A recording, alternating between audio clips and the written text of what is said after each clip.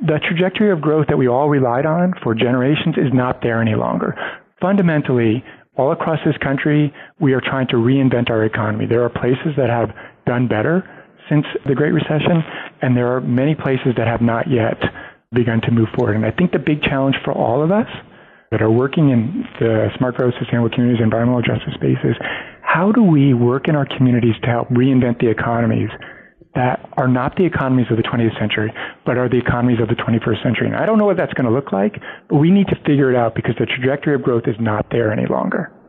We have to work on economic development in every single one of our communities. We have to become good stewards of not only the environment, but of the economy in our communities right now. And I think it's a great space for all of us to move into as we continue to work together going forward.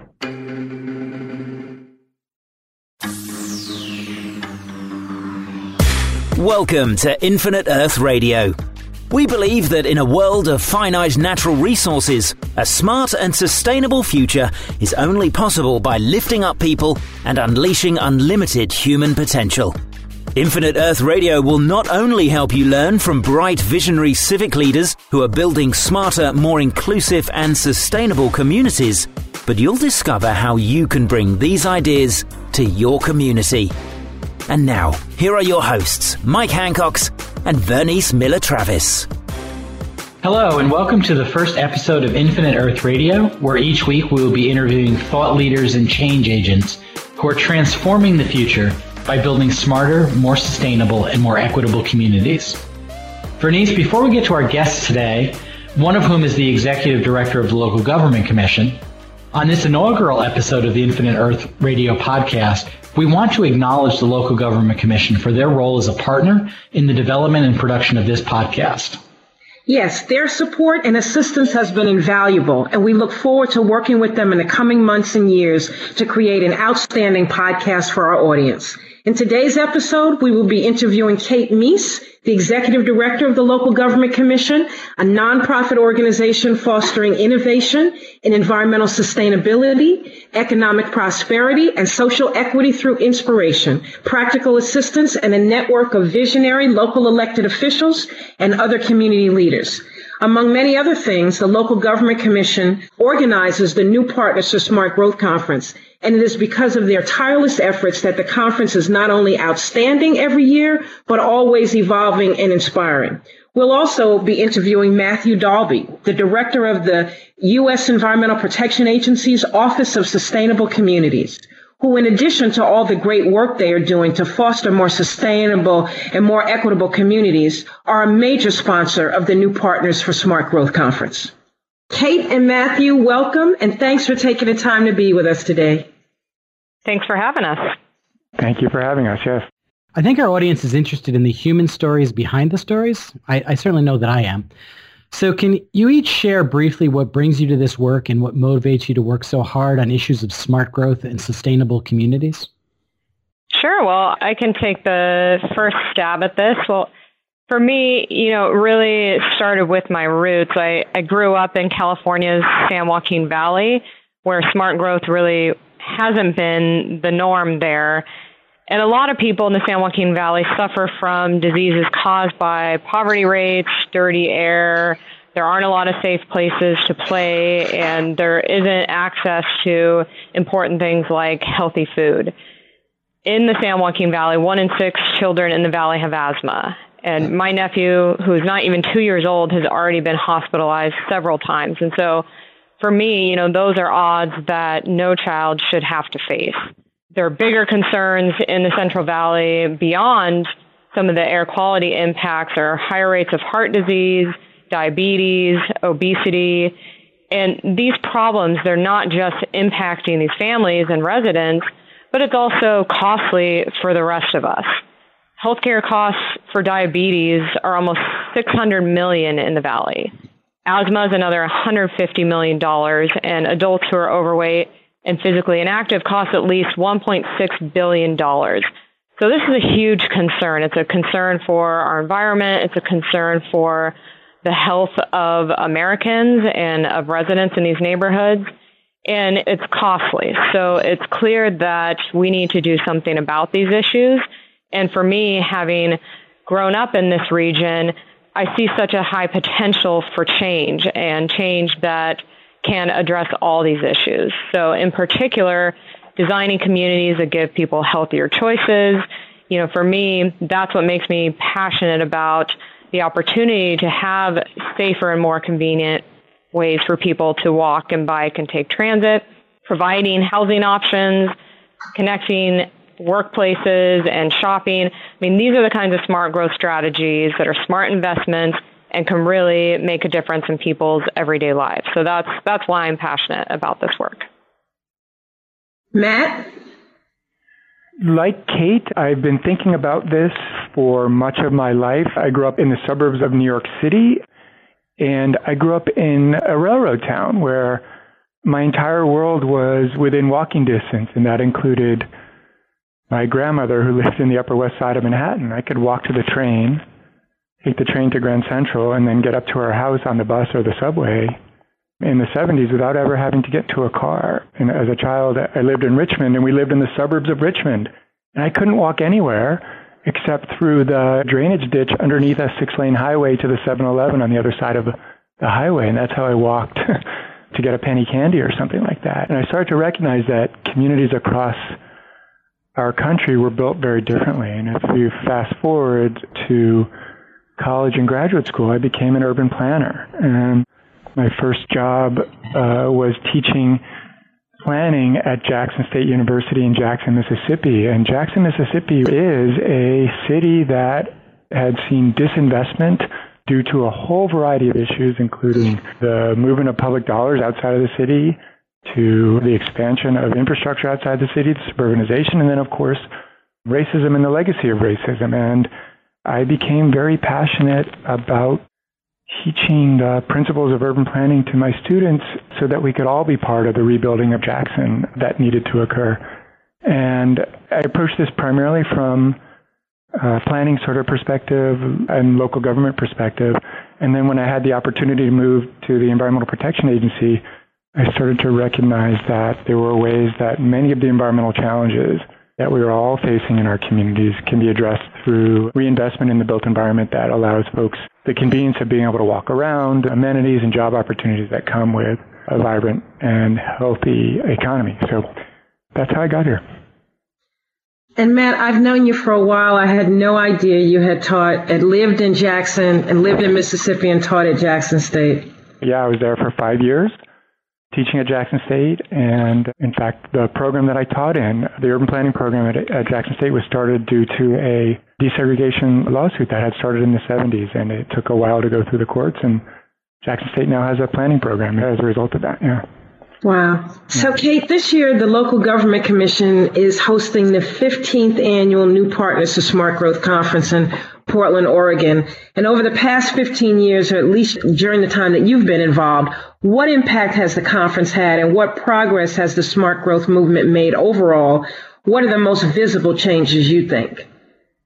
Sure. Well, in terms of the conference's impact over the last 15 years, I really look at how the conference has helped foster greater diversity in the movement.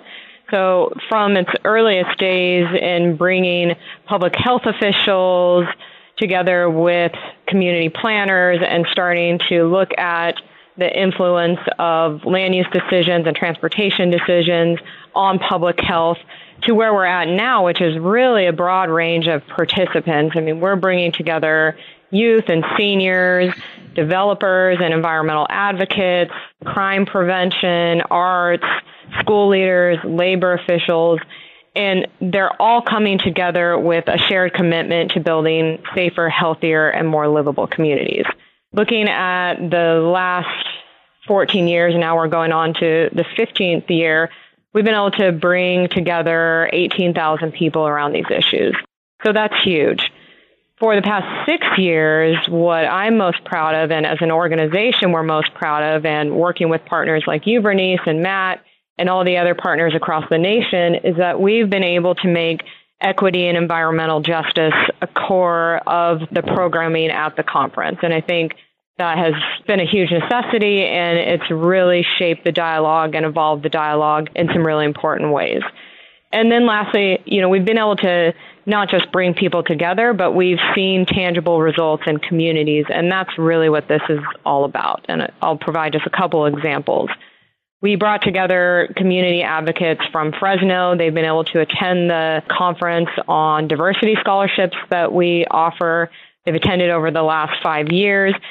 And they've been able to take what they learned at the conference and go home and actually influence the future of their community. In particular, there was a general plan update process that was going to shape the future growth of the community. And they were able to take a council in an area that is fairly conservative and for the first time really move forward a really ambitious smart growth scenario in a place, like I said, that is fairly conservative, and this type of growth pattern hasn't been the norm. And they attribute a lot of that success and the capacity they built and the tools they were able to bring to that conversation to the conference. So these are the types of things we're trying to seed. We also have had council members from the town of Windsor who have attended the conference 8 to 10 years. And, they bring most of their council to this conference. And if you go and you look at the downtown in the town of Windsor, which has been revitalized, you see all the elements of the conference and the key strategies we highlight there. You see the mixed use, you see the public square and transit-oriented development. So these are just a couple of stories of on-the-ground changes. We hear many like them from across the nation, but really the success has been the diversity, being able to put equity and environmental justice at the core of these conversations, and then to see changes on the ground in communities. And Matt, the Office of Sustainable Communities is a major sponsor of the New Partners for Smart Growth Conference. Can you tell us a little about the Office of Sustainable Communities and the work that office does at EPA? Sure. The Office of Sustainable Communities actually started as a small division, a smaller component here at EPA in the 1990s. And from the beginning, it was an office that was set up to try to help communities grow better. And when I say grow better, that means have development patterns that allowed for growth to help with meeting environmental challenges, economic challenges, community challenges, and public health challenges. And we, have no regulatory authority over land use here at the Environmental Protection Agency. So what we did was we looked at stakeholders who were working on growth and development issues and asked them, what are some of the principles that could be used to help communities guide their own growth and development? So we worked with what is known as a Smart Growth Network to help develop 10 principles of smart growth. We have shared best practices and policies that local governments and states and such can adopt to grow better, to grow in ways that are compact and mixed use and reuse previously developed sites. We've looked at a variety of policies that have impacted the way communities grow and develop, and looked at some of the guidelines that help shape the way communities grow, and worked with the standard setters and the folks who put those guidelines together, and have sought ways to show how those guidelines can be changed so that communities could grow better. And then, certainly since the mid-2000s, we have done very direct technical assistance with communities that have asked for our help. And so we have a set of tools that can help communities look into their own zoning codes and their own comprehensive plans and things, and see what they might want to change in order to, again, grow more compactly with a mix of uses and ways that would allow both public and private investments to be made into existing communities. In the Obama administration, we got much bigger. We went from a small component at EPA from a division to an office. And we've been able to work in this administration very, very directly with a whole host of other federal agencies that make public investments in communities. And we have all operated under the idea that communities know best the types of investments that they want to make. And we've had some success in making sure that our investments at EPA, investments from other agencies like HUD and Department of Transportation, are being used by communities to meet them at their needs. So, Matt, similarly to the question that I asked Kate, in the time that you've been involved in the smart growth and sustainable communities movement, what impact do you think the movement has had on the way we think about and implement growth and development policy in our country? I think that the top line takeaway would be that over the last 10 or 15 or 20 years, I think that the smart growth strategies and approaches have empowered communities to take control over the types of development patterns that they want. The way our communities are built and rebuilt and revitalized over time are a direct result of a variety of things, including local public policy, state-level public policy, some federal policies, investments that are made by the public sector and the private sector. And I think that, again, the number one takeaway is that communities, in part because of the smart growth movement, have started to recognize that communities can control their growth future. And I think that's probably the biggest takeaway. Our sense, Bernice and I, is that historically the smart growth and sustainability movements have not had issues of equity or environmental justice at their core. I recognize Kate has talked a little bit about how this is changing and some real progress has been made. But where would you assess we are with that? And, well, first you can agree or disagree with our assessment of events historically. But where do you assess we are with integrating more equity and environmental justice into the smart growth and sustainability movements? And where do we need to go from here? Well, I agree. It absolutely hasn't been a big enough focus. And part of that, when the movement started, people assumed, to the extent that there was an intentionality about it, that these strategies would result in benefits for all community members, that by cleaning up the air, by providing more housing and transportation options, that there would be broad benefits.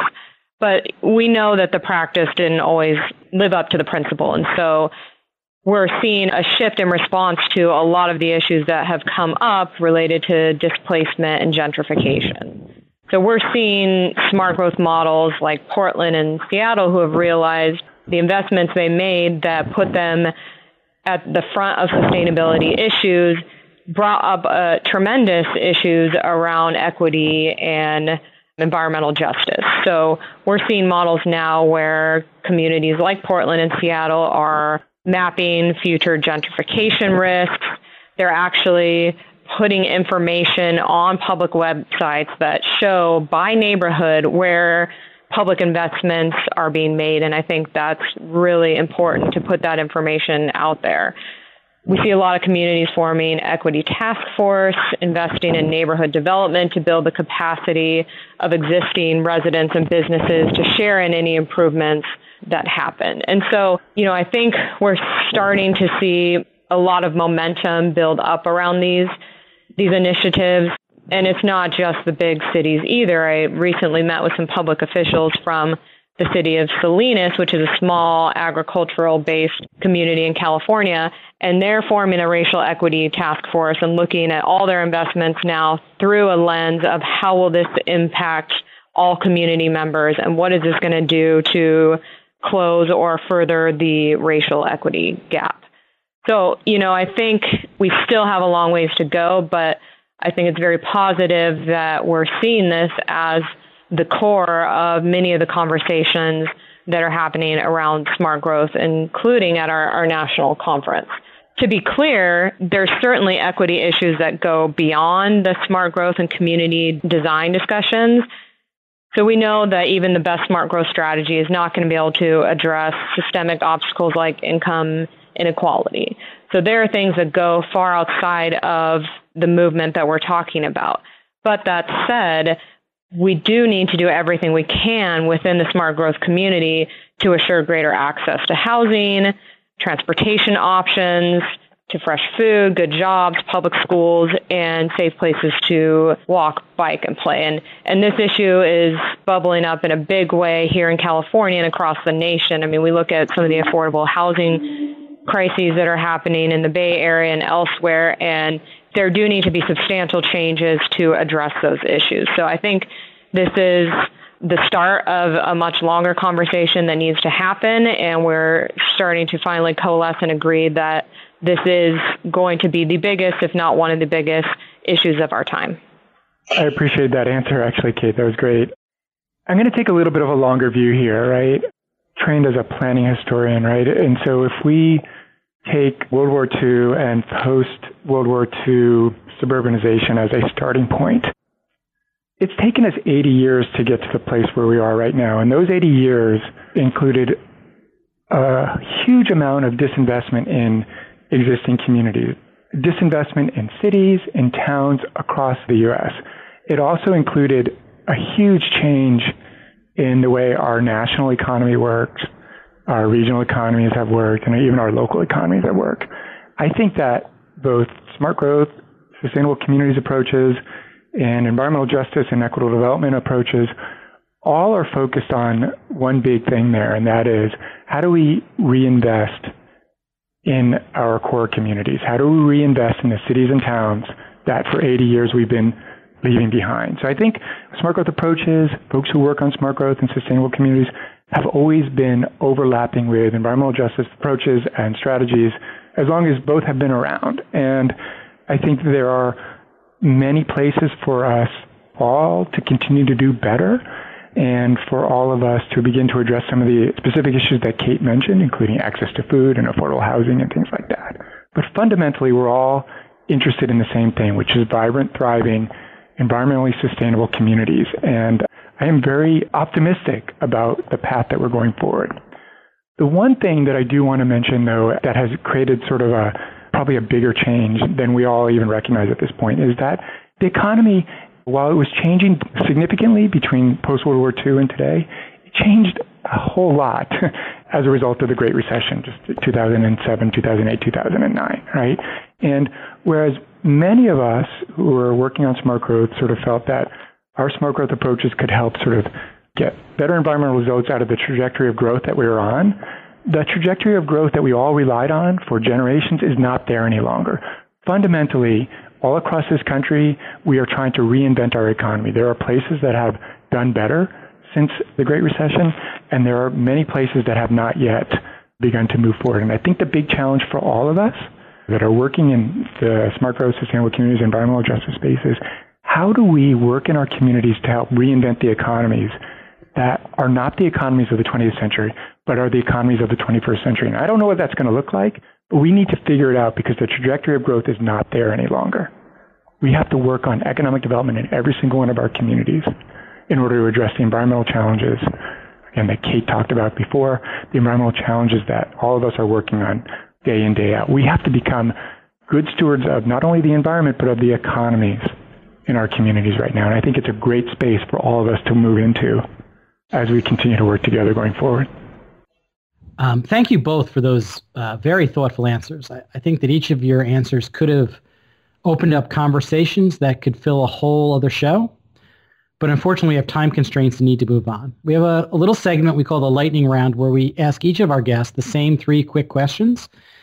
You may have answered these questions to some degree already, but we're going to give it another shot. So let's dive in. If you could implement one change or pick one leverage point that would lead to smarter, more sustainable, and more equitable communities, what would it be? Here's where I am on this. I believe that if there was public policy that could help increase the capacity of communities, community stakeholder groups, local elected officials, to help figure out what their future economic growth would be, that would allow communities to begin to make sure that they connect their future economic development priorities with their built environment priorities, with their growth and development priorities, and their embedded environmental challenges. We could create public policy that would help increase the capacity of communities to think about economic development and envision what their economic development future is. That would be like my number one public policy priority that we could implement. Yeah, and I think building on the capacity issue, for me, I think we really need to develop a stronger leadership pipeline that is more reflective of our communities. I look around in California, which is arguably it is one of the most, potentially the most diverse and progressive states in the nation. And women only represent 28% of our city council members. We have 14% of California cities that are completely without female representation. And the numbers are even lower when you look at diversity. 14% are Latinas. For Asian and African Americans, we're only at 3%. So this is an issue when we're asking our elected leaders to represent the community needs. So to change that, I think we need to do a better job at connecting smart growth to the immediate concerns of the community, and we need to provide opportunities to build the capacity so that future leaders can step up and better represent their communities. What one action could our listeners take to help build a more equitable and sustainable future? I'm going to be sort of very broad here. I think if stakeholders in communities could spend some time envisioning what our communities will be looking like in the next 20 or 30 years. Have a vision of that, even if it's in somebody's mind, or you could write it down or draw a picture of it. Spend some time thinking about what you want your community to look like in the next 20 years and stick with it, and then see what are the pieces that need to be pulled together in order to get there. And the pieces have to be thought of very, very broadly, like economic drivers, public policy, and even down to what do streets look like, where do the trees go, and things like that. So I think it's having some imagination to envision what our communities can look like, I think would be a great thing if we all thought about that.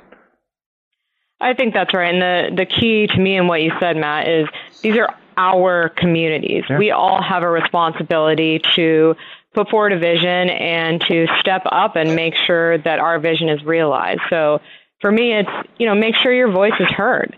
Ask what your elected officials are doing to ensure that the community's policies and investments are equitable. Follow the money. I mean, that's where you're going to see where the real priorities in your community is. So make sure that the investments are supporting your interests and your vision for the community, and get involved, whether that's in a leadership role, running for office, supporting politicians that run on these issues, attending public meetings.